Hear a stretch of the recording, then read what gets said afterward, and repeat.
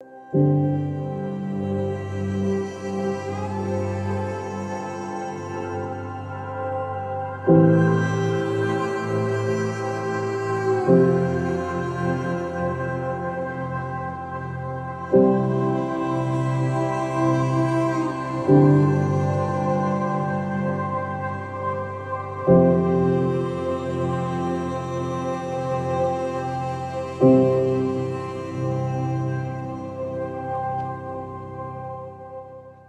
God's grace, mercy, and His peace to you in the name of Jesus. Amen.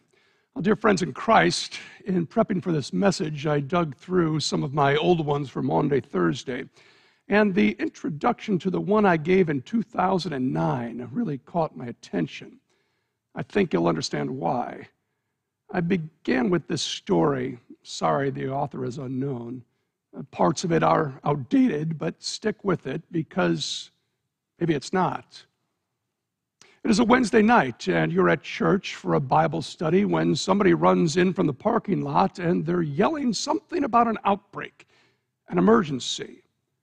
A television on a cart is rolled in, the computers are warmed up, people are on their phone trying to find out more. It feels like it did on 9/11. Breaking news. Scores of people are lying in a Long Island hospital, dying from a mystery flu. Within hours, it seems, this thing just sweeps across the country. People are working around the clock to try to find an antidote, but nothing is working. In the days to come, California, Oregon, Arizona, Florida, Massachusetts all report death tolls from this mystery virus. It's as though it's just sweeping in from the borders. And then all of a sudden, more news comes out. The code has been broken. A cure has been found. A vaccine can be made. It's going to take the blood of somebody who hasn't been infected. And so, sure enough, all throughout the Midwest, through those channels of emergency broadcasting, everyone is asked to do this one thing. Go to your nearest hospital and have your blood type taken. That's all we ask of you. When you hear the sirens go off in your neighborhood, please make your way quickly, quietly, and safely to the hospitals. Well, sure enough, when you and your family get down there late on that Friday night, there is a long line.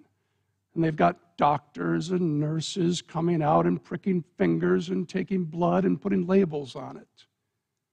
Your spouse and your kids are there, and they take your blood type and they instruct you to wait in the parking lot, and if we call your name, you can be dismissed and go home. Stand around, scared, with your neighbors, feeling like you're in some science fiction movie and wondering if this is the end of the world. Suddenly, a young man comes running out of the hospital screaming. He's yelling a name and waving a clipboard. What? He yells it again. And your son tugs on your jacket, and he says, "That's me." Before you know it, they've grabbed your boy. "Wait a minute, hold on." And they say, "It's okay, his blood is clean, his blood is pure. We want to make sure he doesn't have the disease. We think he has the right type." 5 tense minutes later, out come the doctors and the nurses, crying, or hugging one another. Some are even laughing. It's the first time you've seen anybody laugh in a week. And an old doctor walks up to you and says, "Thank you. Your son's blood is perfect. It is clean, it is pure, and we can make the vaccine." As the word begins to spread all across the parking lot, people are screaming and praying and laughing and crying. And then the gray-haired doctor pulls you and your spouse aside and says, "May I speak with you a moment?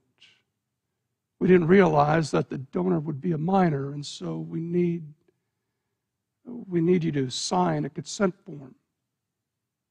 You begin to sign, and then you see that the number of pints of blood to be taken has been left blank. How many pints, you ask? And that's when the old doctor's smile fades, and he says, "We had no idea that it would be a little child. We weren't prepared. I'm very sorry. We need all of it. But you don't understand.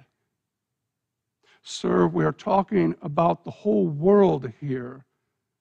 We need it all. But can't you give him a transfusion? I'm sorry, but if we had clean blood, we would. But can you? Will you sign? In numb silence, you do. Then they say, would you like to have a moment with him before we begin? Can you? Can you walk back? Can you go back to that room where he sits on a table asking, Dad? Mom? What's going on? Can you take his hand and say, I love you. And your dad and your mom would never let anything happen to you that didn't just have to be. Do you understand that? You don't know what to say. You don't have the words, and so you pray, Our Father, who art in heaven, hallowed be thy name. Thy kingdom come. Thy will be done. And it's here when the old doctor re-enters the room and says, I'm sorry, but the clock is ticking. We've got to get started. People all over the world are dying. Can you leave? Can you walk out while he's saying, Dad? Mom? Dad? Help me. Why are you leaving me? That is a sobering story. I don't even like the idea of it, honestly.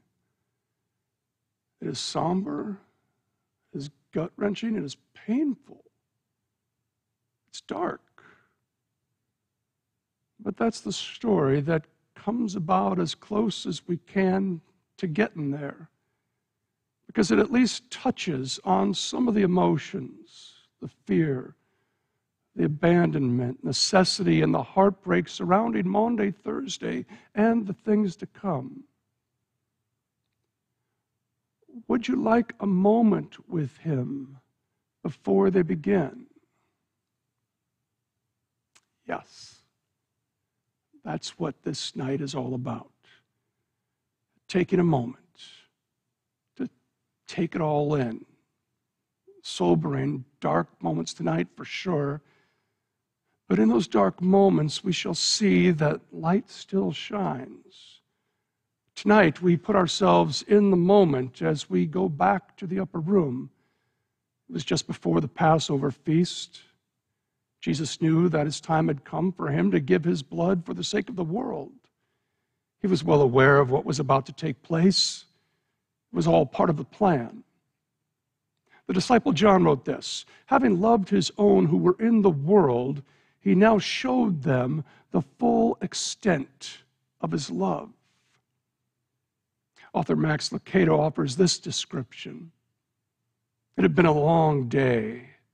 Jerusalem is packed with Passover guests. The spring sun is warm, the streets are dry, and the disciples are a long way from home, tired and sore feet. A splash of cool water would sure feel good. The disciples enter one by one. They take their place around the table. On the wall hangs a towel, and on the floor sits a pitcher and a basin. Any one of the disciples could volunteer for the job, but no one does. After a few moments, Jesus stands and removes his outer clothing. He wraps the towel around his waist, takes up the large bowl, and he kneels down before one of the disciples. He unlaces a sandal and gently lifts a foot and places it in the basin, covers it with water, and begins to wash. His light shines in the darkness. One by one grimy foot after another, Jesus works his way down the row. The Lord of heaven and earth sets aside his own garments and puts on the clothes of the humblest of slaves. Such humility that the one who is called teacher and Lord should be on the floor washing the feet of those who will run away from him. Oh, you can be sure that Jesus knows the future of those feet that he's washing. Feet that will run for the dark. Feet that will dash for cover. Feet that will lead others to his arrest. Feet warmed by a fire as he is denied 3 times. He washes their feet. They don't understand. Jesus has just a short time left with them, just a moment before they begin. And the disciples are missing the moment. Jesus told them, "You do not yet realize now what I'm doing, but later you'll understand." After Jesus had finished washing their feet, they began to eat the Passover meal. It was a good time to be with Jesus, sharing this special meal, remembering how God had saved his people from slavery in Egypt. They recalled the events of the past, and I imagine that they recalled their own stories too, and all that Jesus has done for his people the past 3 years. Those were some great moments, huh, Jesus? It was an enjoyable time. It was a light time. And then, all of a sudden, the mood shifts. Jesus interrupts with some heavy words. "I tell you the truth. One of you will betray me." It's starting to get a little dark in here. And the disciples miss this moment too. They're more concerned about who is going to betray Jesus than the fact that he's going to be betrayed. They're all thinking about themselves. Is it I? Surely it's not me. They clarify emphatically. They go around the table. It's not me. I would never do that. It's not me. Yes, it is you. Each of you will abandon. All of you will run. The sheep will scatter. Peter, you'll deny me 3 times.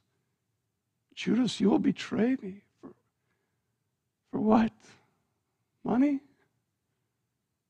Woe to the man who betrays the Son of Man. It would be better for him if he had not been born at all.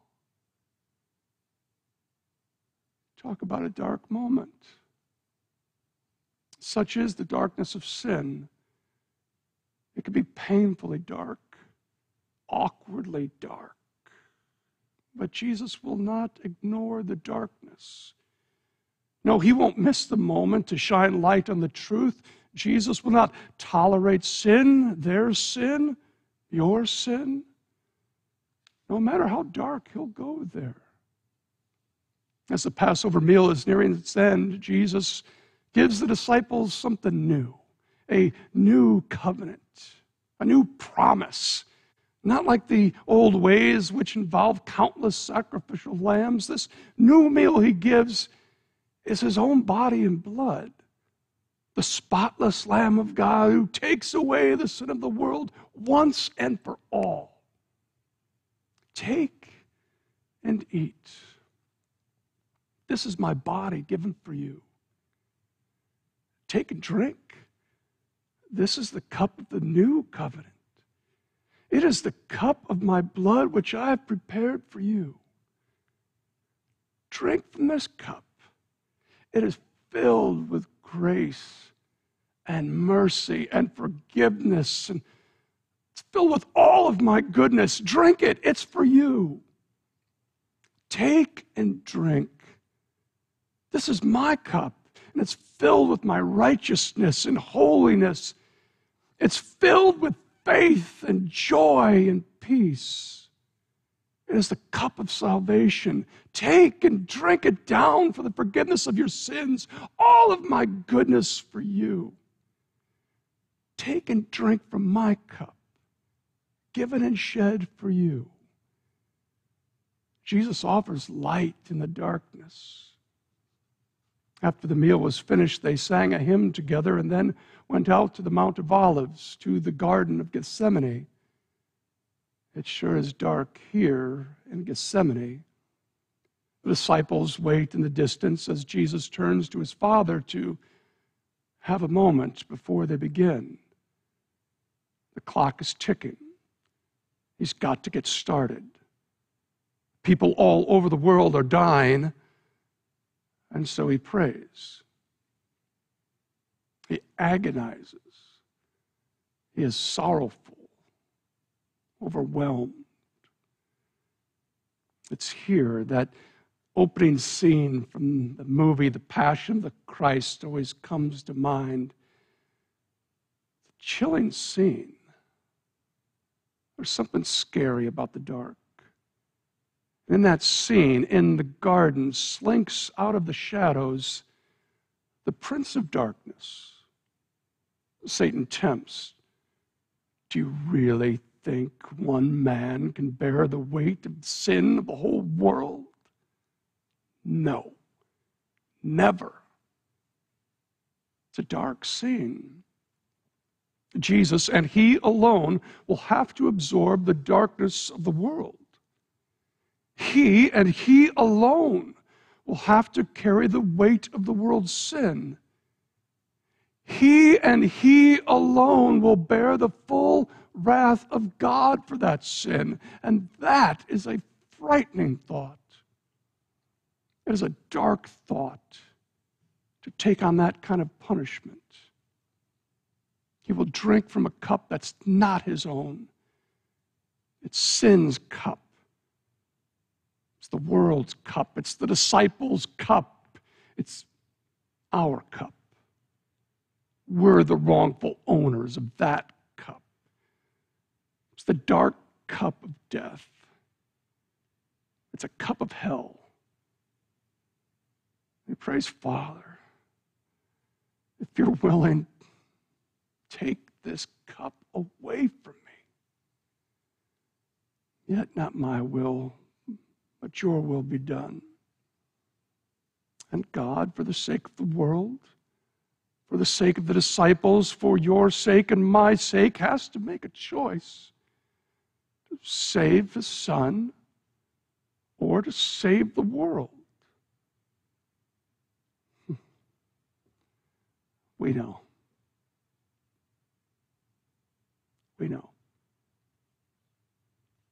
The Father will give his son's life away. He will take that heartbreaking walk. And he leaves his son to take it alone. Dad, help me. Why are you leaving me? Jesus was experiencing something he had never experienced before. He'd start to feel the separation beginning to take place between he and his Father. Help me, Dad. Jesus looked into that cup that he was about to swallow, and all he could see is sin and suffering and sacrifice and separation. And he prays, Abba, Father, your will be done. Amazing what light shines in the darkness. How great is this love tonight? The Father would hand over his child. The Son would be obedient to death. He would surrender his life. But Jesus is no unsuspecting child caught unaware. No. He's all man, willingly, intentionally, purposely submitting to the will of the Father in order to save the world. He gives his own consent. What passion is taking place between the two? How great is this love? How incredible is this moment? Both hearts are breaking. Both Father and Son crying. It is intense, and it is powerful and spiritual, and all this is going on, and all the passion and the tension and the wrestle and the heartbreak, and all the while, the disciples are sleeping. They're missing the moment. Out from the night shadows comes the crowd. Out from the darkness comes one of his own in betrayal. Satan seems to be taking control now. Luke's gospel quotes Jesus by verifying that this is the hour when darkness reigns. Yes, it's getting even darker. The kiss, the crowd, swords and clubs, men blinded by darkness. All will turn against him. Peter, James, John take off. Matthew, Andrew, Philip, they ditch him. Jewish leaders, temple police, Roman soldiers, it's all against one. And before it will be over, the moment's going to get darker still. On a cross, forsaken by all, even his Father. Tomorrow is the darkest day in history. At noon, the whole country for 3 hours will be covered in darkness. And about 3 o'clock in the afternoon, Jesus will cry out, my God, why have you forsaken me? By the time Jesus screams these words, you will have hung on the cross for 6 hours. And of course, it's dark. They're killing the light of the world. And with his hands nailed open, he invites his Father to do to me as they deserve. And God does. In an act that breaks the heart of the Father, yet honors the holiness of heaven, God leaves the Son to suffer in the dark alone, so that you'll never,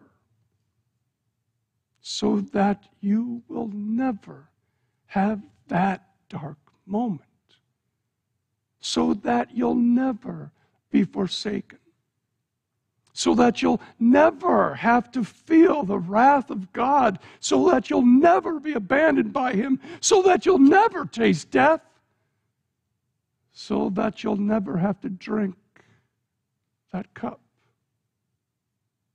Rather, take his cup, the new covenant, his blood poured out for the forgiveness of your sins. It is the cup of life, and it is given for you. How great is this love? Don't miss the moment. Join us tomorrow night, 7 p.m., for Good Friday. It is a staggering story. We give him our sin, and he gives us the life-saving vaccine of his blood, his holy, precious blood. And oh, how we need all of it.